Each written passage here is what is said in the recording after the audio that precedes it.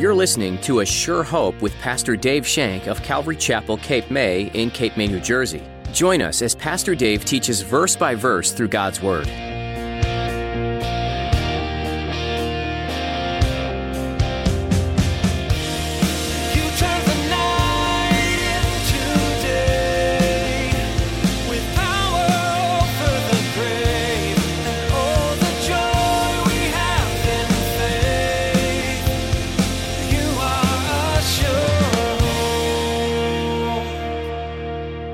This is the first attack. This is the first onslaught by Babylon. If you remember, the same thing happened to Israel.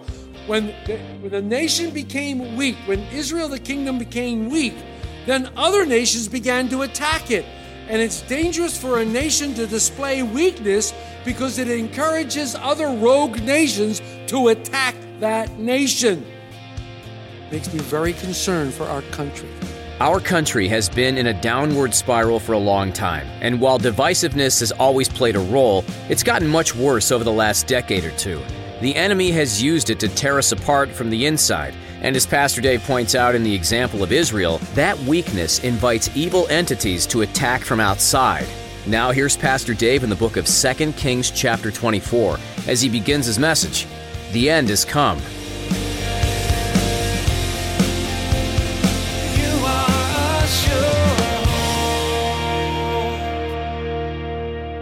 The end has come. We're in chapter 24 of 2 Kings, chapter 24. So if you'll turn into your Bibles to 2 Kings 24, help you out, sandwiched between 23 and 25, you'll find 24.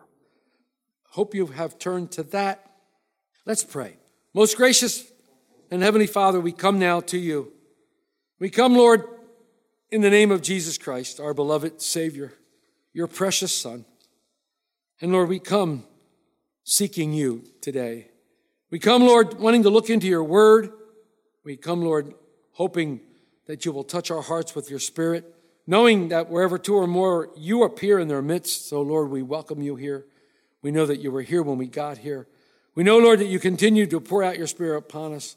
So now, Lord, may we learn from these scriptures today what you would have to say to the church, that we might be the light shining in the midst of a very, very dark time, that we might shine the love of Jesus into the hearts of those that we come in contact with. We're so thankful, Lord, that we have your word. We're so thankful, Lord, that you've given us time of study. We ask, Lord, that you would bless it. May it be done according to your purpose in Jesus' name. Amen.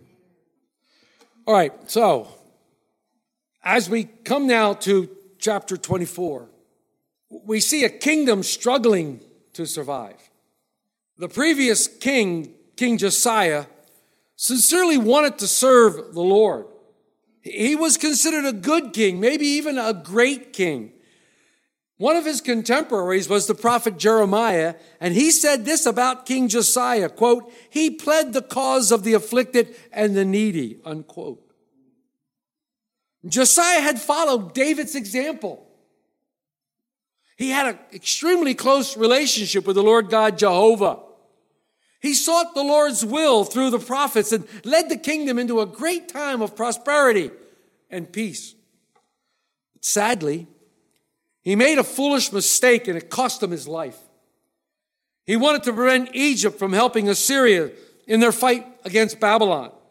His heart was in the right place, but he failed to realize that Babylon was the bigger threat.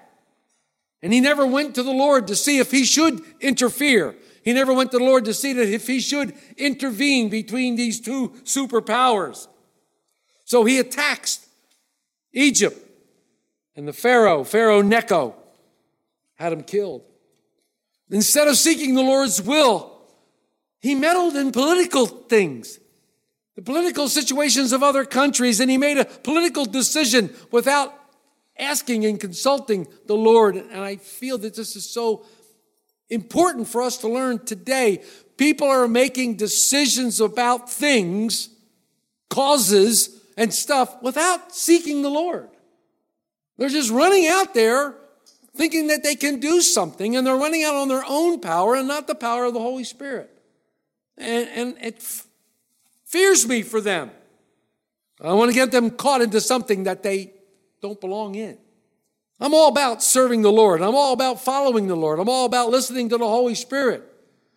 And that's why when people want something done around here, it takes me a while to get it done because I'm praying and want to make sure that that's what the Lord wants us to do. Not just running off out there because it seemed like a good idea.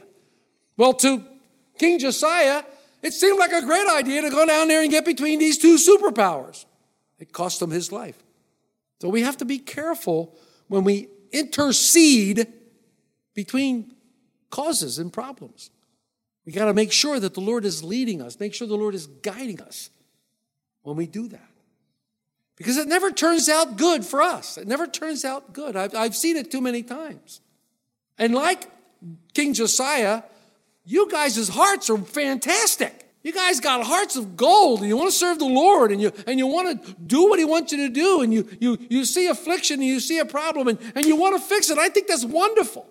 I'm not saying anything against that. All I'm saying is make sure the Lord is guiding you. Make sure the Lord is leading you into that situation, because if he is, then you can do all things through Christ who strengthens you. Then you can have all the resources of God at your back and at your will. And it'll go according to God's plan. But if you're just running off,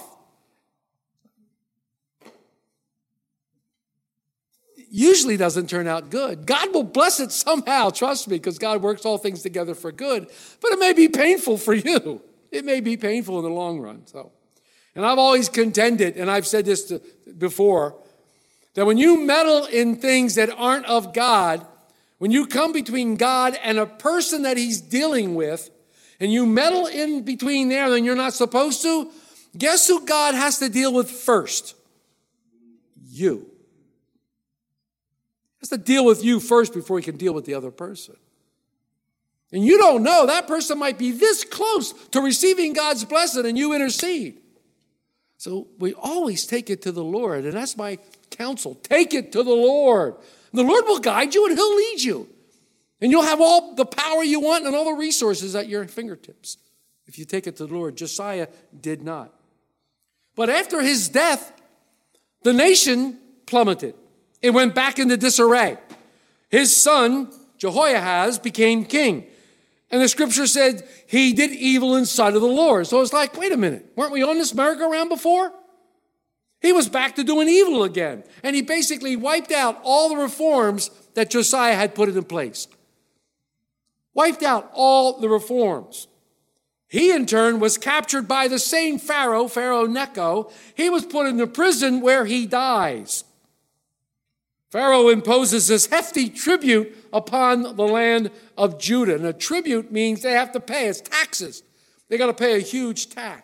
So Pharaoh then puts another son of Josiah on the throne, a person by the name of Eliakim, and then he changes his name to Jehoiakim.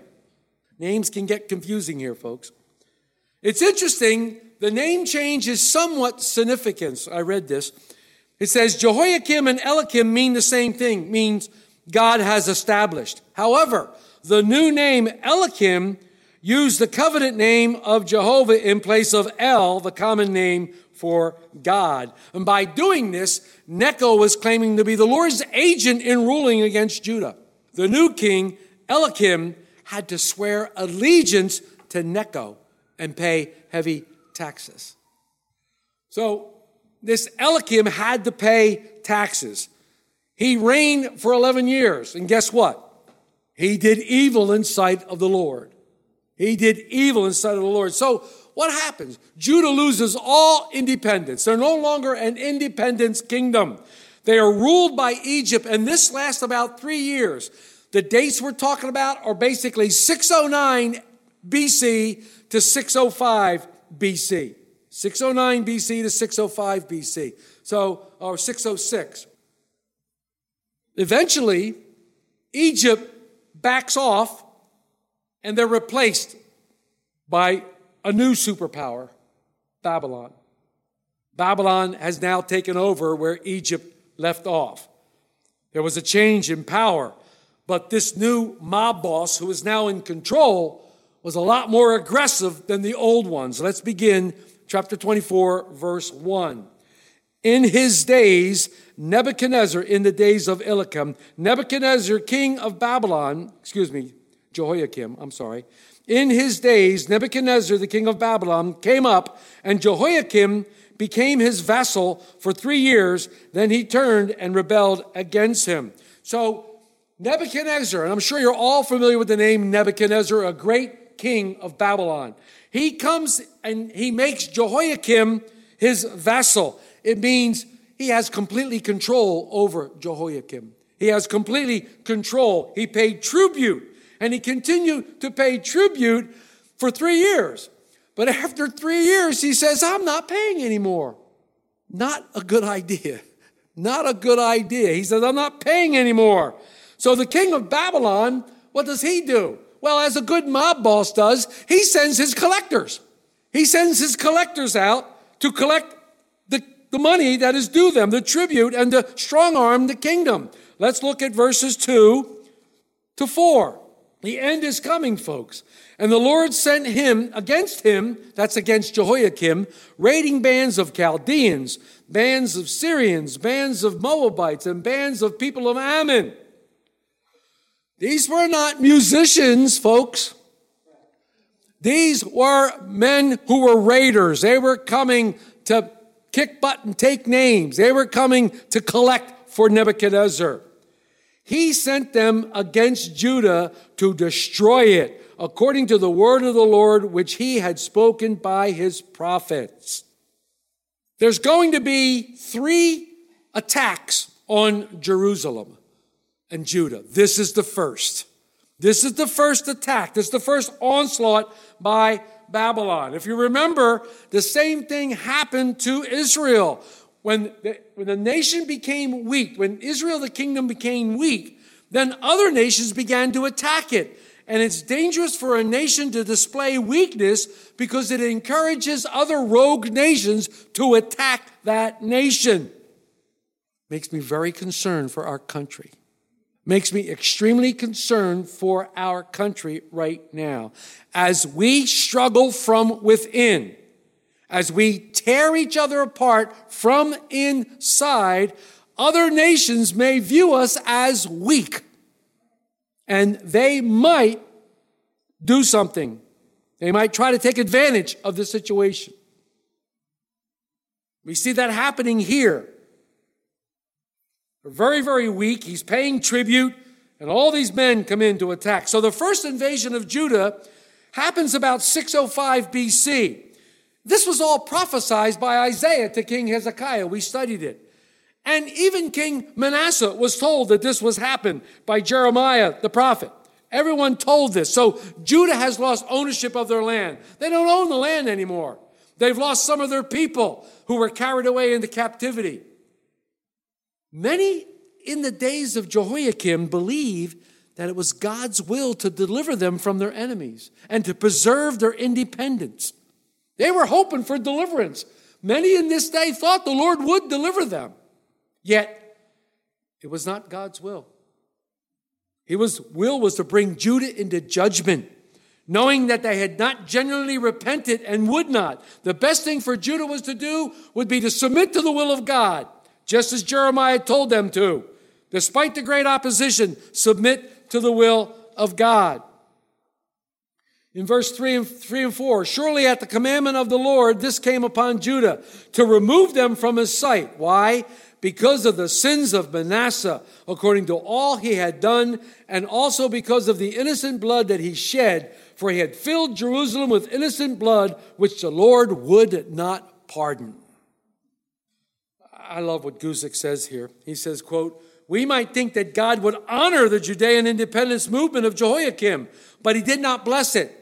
God sent against him many adversaries because Jehoiakim was a patriot of the kingdom of Judah, but not a man submitted to God. Remember, we talked about patriotism last week.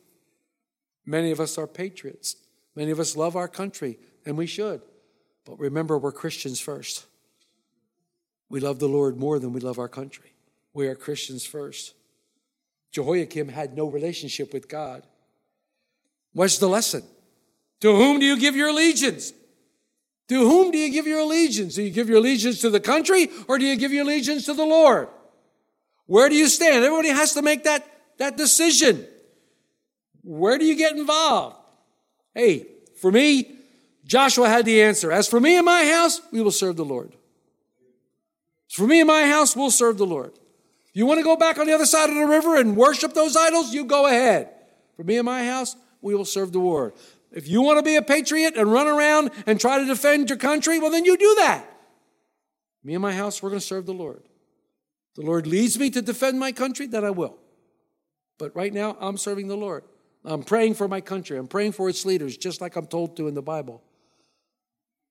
I would want nothing more than this country to succeed. My allegiance is to the Lord Jesus Christ first and foremost. I do love my country, but I love my Savior more. And that's not coming against anything except going for Jesus Christ. So we read verses 3 and 4. It says, innocent blood, surely at the commandment of the Lord, this came upon Judah to remove them from his sight because of the sins of Manasseh, according to all he had done, and also the innocent blood that he had shed, for he had filled Jerusalem with innocent blood, which the Lord would not pardon. The Lord would not pardon the sins of Manasseh because he shed innocent bloods. And that frightens me for our country. How can the Lord forgive us with all the innocent blood that we have shed? All the babies that have been destroyed since 1970 and beyond and before. All the innocent blood that's being shed. How can the Lord relent from taking us down? I don't know. The punishments of the sin of Manasseh, God pours out his judgment upon the third and fourth generation. Here we are, long past Manasseh, and now God is pouring out his judgment. He suffered long. God had suffered long with these people. And now he's making them pay. Why? Because they would not repent. They would not repent. They continued to be impotent. They continued to do everything against him. Even all of Josiah's reformation, all of his reforms. And the other kings came in and they destroyed everything. And they're back in the same places. Because of the sins that were put in place by Manasseh, God says, I'm going to remove you out of my sight. Oh, I shudder when I think of those and hear those words. I shudder. I'm going to remove you out of my sight. All that Manasseh did was called back to mind, especially the innocent blood that was shed, much of which we may suppose was God's witnesses. Maybe there were people wanting to witness God's love in the middle of Manasseh's time, and he was killing them. Worshippers. He said, the Lord won't pardon you. I'm not going to pardon. I have a rather long quote that I think is important from Matthew Henry. I'm going to read it. Quote, is there then any unpardonable sin but the blasphemy against the Holy Spirit? This is meant of a remitting of the temporal punishment. Though Manasseh repented, remember he repented at the end? We have reason to think that even the percussions and the murders he was guilty of were pardoned, so that he was delivered from the wrath yet to come. Yet, as they were national sins, they lay still charged upon the land, crying for national judgments. Perhaps some of them were abiding and abetting, and the present king was guilty of innocent blood, it appears, according to Jeremiah 22. See what a provoking sin murder is? How loud it cries, how long? And see what need nations have to lament of their sins of their fathers, lest they smart for them, unquote. Think about that. Think about that. Are we now paying for things that were set in motion back in another time? So the first invasion is complete. They've come in. They've done some crazy things. And then Jehoiakim dies. Let's read 5 and 6. Now the rest of the acts of Jehoiakim and all that he did, are they not written in the book of the Chronicles of the Kings? So Jehoiakim rested with his fathers. Then Jehoiachin, his son, reigned in his place. A lot of chins and kims. So we read in 2 Chronicles 36:6 that Nebuchadnezzar intended to take Jehoiakim to Babylon and put him into bronze fetters. Yet the prophet Jeremiah tells us that he would be disgraced and buried outside of Jerusalem. And once again, proving that the best commentary on the Bible is the Bible. You read through it. You can read about Josiah and all these kings in Isaiah and in the prophets, even Ezekiel. You can read about all of them if you continue, just go through the Bible. This is one of the reasons why we always go through the Bible. So Jehoiakim dies, and Jehoiachin, his son, takes his place. Let's read 7 through 9. Things aren't much better under his reign. And king of Egypt did not come out of this land anymore, for the king of Babylon had taken all that belonged to the king of Egypt, from the brook of Egypt to the river Euphrates. Jehoiachin was 18 years old when he became king, and he reigned in Jerusalem 3 months. His mother's name was Nehushta, the daughter of Elithan of Jerusalem, and he did evil in the sight of the Lord according to all that his father had done. He continues the evil plan and path that his father had laid out for him. And he lasts a whopping 3 months. Because guess what?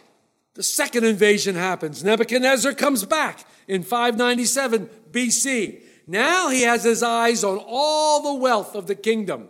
Remember when we studied the kings, how they would brag about their wealth, how would they bring people in and they would show them all the glorious treasures and all the... Well, that's going to come back to haunt them now, because now Nebuchadnezzar is coming back and he has eyes on their wealth, and he has eyes on certain people, young people, leaders, people who are prominent. Let's read 10 through 12. At the time, the servants of Nebuchadnezzar, king of Babylon, came up against Jerusalem, and the city was besieged. And Nebuchadnezzar, king of Babylon, came against the city as his servants were besieging it. Then Jehoiakim, king of Judah, his mother, his servants, his princes, and his officers went out to the king of Babylon. And the king of Babylon, in the 8th year of his reign, took him prisoner. Let's read further. And he carried out from there all the treasures of the house of the Lord and the treasures of the king's house. And he cut in pieces all the articles of gold which Solomon, the king of Israel, had made in the temple of the Lord, as the Lord had said. Also he carried into captivity all Jerusalem, all the captains and all the mighty men of valor, 10,000 captives and all the craftsmen and the smiths. None remained except the poorest people of the land. And he carried Jehoiakim captive to Babylon, the king's mother, the king's wives, his officers, his mighty of the land he carried into captivity from Jerusalem to Babylon. So Nebuchadnezzar comes, and Jehoiakim leads his family out, and they basically surrender. They surrender, just as Jeremiah prophesies in Jeremiah 22. You can read that in Jeremiah 22, verses 24 through 30. Something interesting happened during this raid. As he's taken these valiant men, as he's taken the 7,000, the smith, as he's taken all these people away. In verse 16 it says, all the valiant men, 7,000, and craftsmen and smiths, 1,000, all who were strong and fit for war, these the king of Babylon brought to Babylon. It was interesting. Something happened. They were gleaning from Judah the cream of the crop. You are a sure. You've been listening to a teaching from the book of 2 Kings with Pastor Dave Shank on A Sure Hope. There's a theme that you notice throughout this book. A person's actions have consequences. In the case of the majority of kings in this book, it was evil actions that incurred negative consequences. Do you think God enjoys handing out consequences for sin? On the contrary, just as a parent would prefer willful obedience, God desires for people to seek after Him and follow what He says because it's best for them. When that isn't the case, it grieves Him to put forth discipline, but it's always with a heart for people to come back to Him for their good. If you missed any part of today's teaching, or you'd like to listen to additional messages from Pastor Dave, visit ASureHopeRadio.com. Perhaps as you were listening, you realized that you have some questions about what you heard. We'd be happy to talk with you and provide some resources to answer your questions.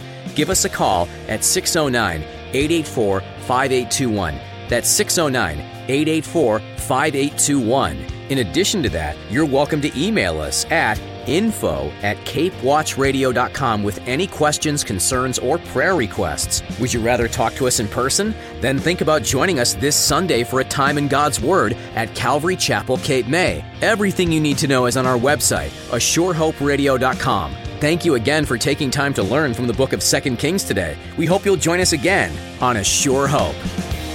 You've rescued us.